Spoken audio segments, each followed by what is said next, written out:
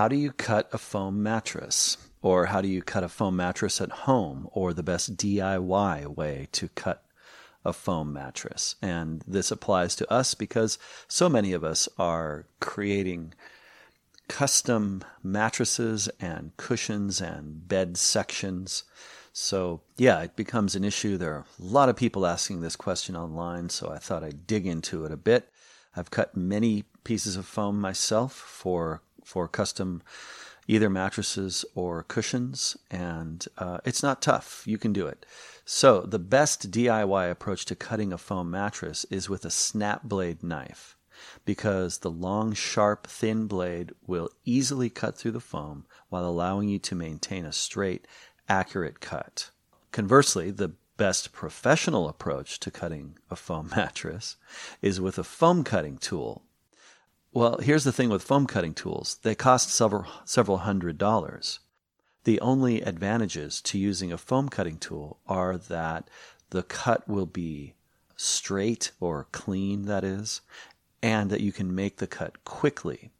So just real briefly, first of all, again, there's no reason to spend several $100s on a foam cutting tool unless you're going to get into the foam cutting business.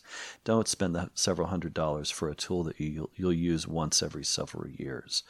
And as far as the speed and accuracy of the cuts go, here's what you're going to find when you use your snap blade knife or some of the other tools I'm about to talk about here. You'll find that the cut will be a little bit jagged and somewhat imperfect. It's actually fairly difficult to cut through foam and get a really straight, clean cut as if you were slicing through a piece of bread, for example. Maybe that's not the best example. I'm struggling to think of something similar to foam that you would cut through. At any rate, you'll find that the cut is somewhat imperfect. But here's the thing: you're going to cover it. You're going to cover it up with a mattress cover or a cushion cover, and no one will be the wiser. The only people who know that my mattress cuts are a little bit jagged are me and you.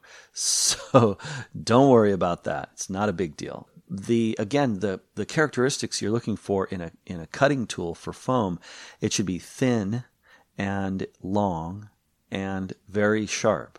So it is possible to use something other than a $2 snap blade knife, such as a chef's knife or a bread knife. But that knife has to be very, very sharp. So snap blade knives, the nice thing about them is that they provide a long, straight, very sharp, almost razor sharp edge. And of course, your snap blade knife, you would want it to be new. So you extend it all the way. If you're not familiar with snap blade knives, the way that they work is, the reason that they're called snap blade knives is because you come out, maybe it's an inch, and you use this section of blade for a while until it's dull, and then you snap it off, and then you can slide the knife out another click, an inch or so, and voila, there's another section of blade there, and it's new and sharp. Well, when you're cutting foam, you just extend the snap blade knife all the way, and it comes out, 4 or 6 inches or so. The length of the knife doesn't have to be the same as the thickness of your foam. In other words, if you have a 6-inch piece of foam, 6-inch thick piece of foam, your knife, even if it's only 3 inches long, that's fine, because no matter what, you're going to wind up making several passes to make one cut. So before we get into that, let's talk about how to measure and mark your foam before you cut it. There are two best ways to mark the foam. The best way to measure it, of course, is just with a measuring tape.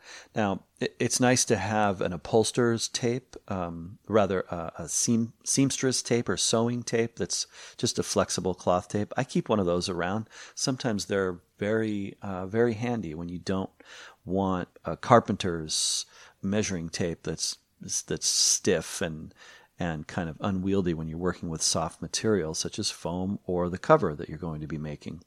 So measure accurately, first of all, for length and width, however you're cutting.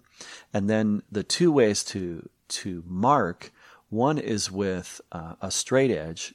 Now, if you've got limited space, You may not want to store a 4-foot straight edge or a 6-foot straight edge in your garage or whatever your workspace is.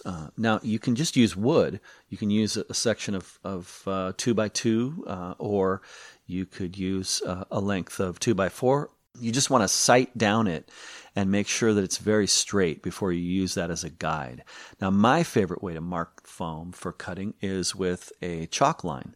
Actually snap a chalk line. It creates a beautiful straight line every time.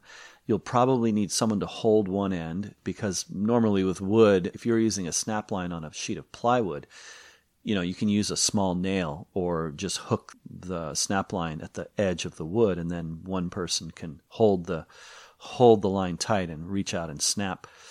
May not work so great with foam. So the other thing is that the foam needs to be laying on a very flat surface to use a chalk line. So that's it. Very simple to mark it. Oh, I was going to say, if you do use a straight edge, then use a Sharpie to mark your foam. That way it shows up really nice. Sharpies mark foam great. I keep 2 or 3 different colors of the smaller fine pointed Sharpies around. So use a Sharpie. Now, getting back to blades real quickly, there's a lot of talk online about using an electric meat carving knife. That's the only way, and that's the best way, and use the power saw, power knife. If you have an electric meat carving knife, go ahead and experiment with it. See if it works. But really, don't go buy one for this job. It's not necessary. I carry my everyday carry pocket knives. I keep them so sharp that I can cut foam with them, right? So there's an example of just how much special gear you don't need to cut foam. It's not complicated. It doesn't require special equipment. Again, unless you're a professional cutting mountains of foam, just use a thin, sharp knife. And I've tried the electric meat carving knife. It works fine. I wouldn't say that it creates a cut that's that much cleaner than a click knife, or rather a snap blade knife. But your mileage may vary. Give it a try if you've got one. Or maybe your neighbor has one and won't mind if you use it to cut foam. I don't know. So the real trick with cutting foam, the secret to cutting foam well, is that you're going to go slow and easy.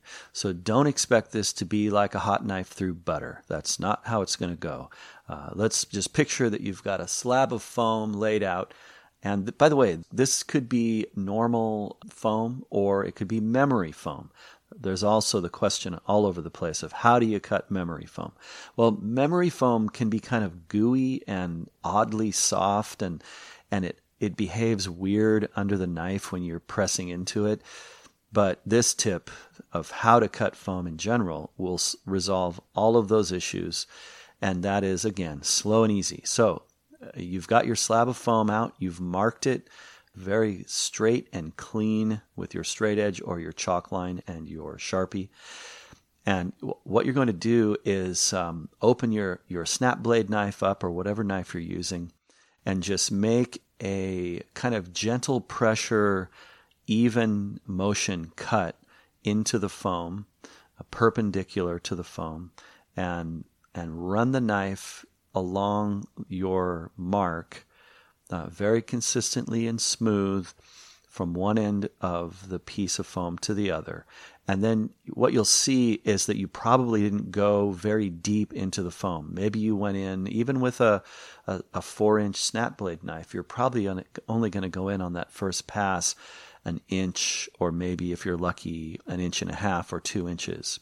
Now, what you don't want to do is press really hard and try to cut all at once, because what will happen is the foam will bunch up under your knife and it'll be really jagged, and it'll wander off in some direction you don't want it to go.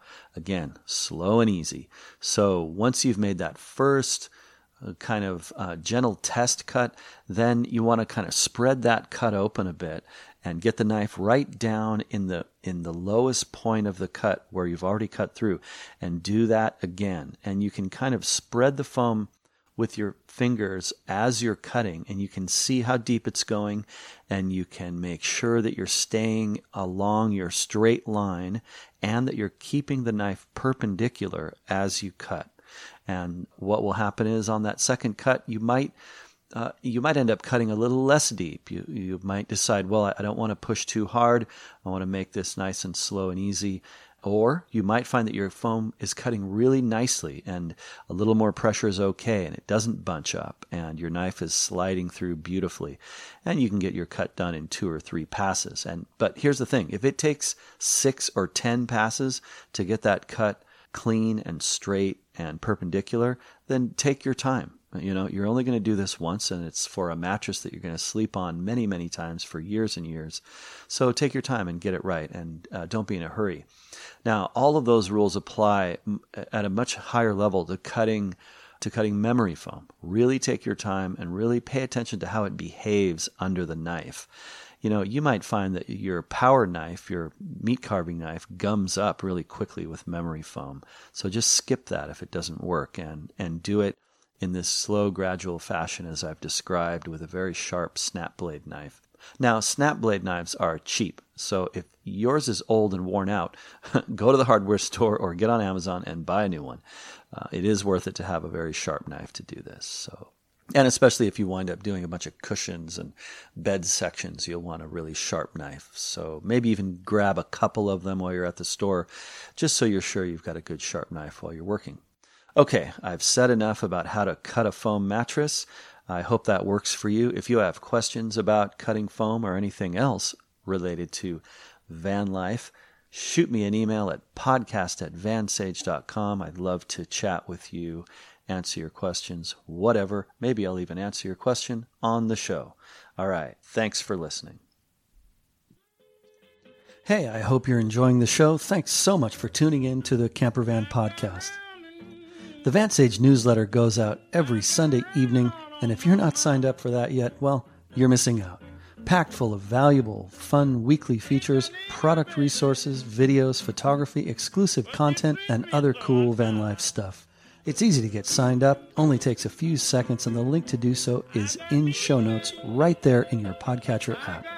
And while you're at it, I have a quick favor to ask. Please take a few seconds to send that link to friends, family, post it to your social media feeds, etc.